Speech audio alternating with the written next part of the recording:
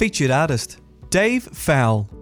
Whatever you do, don't call me an artist. It has become such a wishy-washy term used to explain a huge variety of creative activities. For better or for worse, I am a sculptor painter. And on a very good day, i.e. once in a blue moon, you might call me a good painter or sculptor. And on those good days, I don't know where it comes from, so I can't replicate it. So, haha, artificial intelligence, you can copy images already created, but you cannot capture ones in the incubator.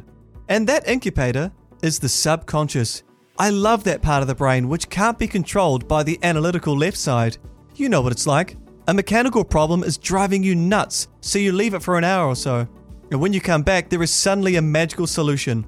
I have traveled the world and viewed a lot of art, but very rarely take photos. When I'm working on a project, I will recognize some essence of what I have seen coming through the work. It's like a distillation of what moved me, and this is true of many other influences which make me uniquely me. So we know where creativity comes from, but how do we trap it? Do very creative painters live and breathe the subconscious?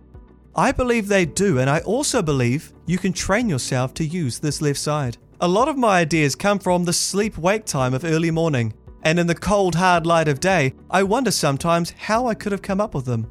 I love to paint and sculpt, but it doesn't come easy. 3 hours in front of an easel, and I have to go out and do something physical like carving stone. But it's a special time to come back in and confront the canvas. I wish sometimes I could see it fresh, as if I hadn't painted it at all. I also love our little country and feel that art can be like a bridge to give us the opportunity to stand in front of something that moves us and leads us to understand all the beautiful things that abound.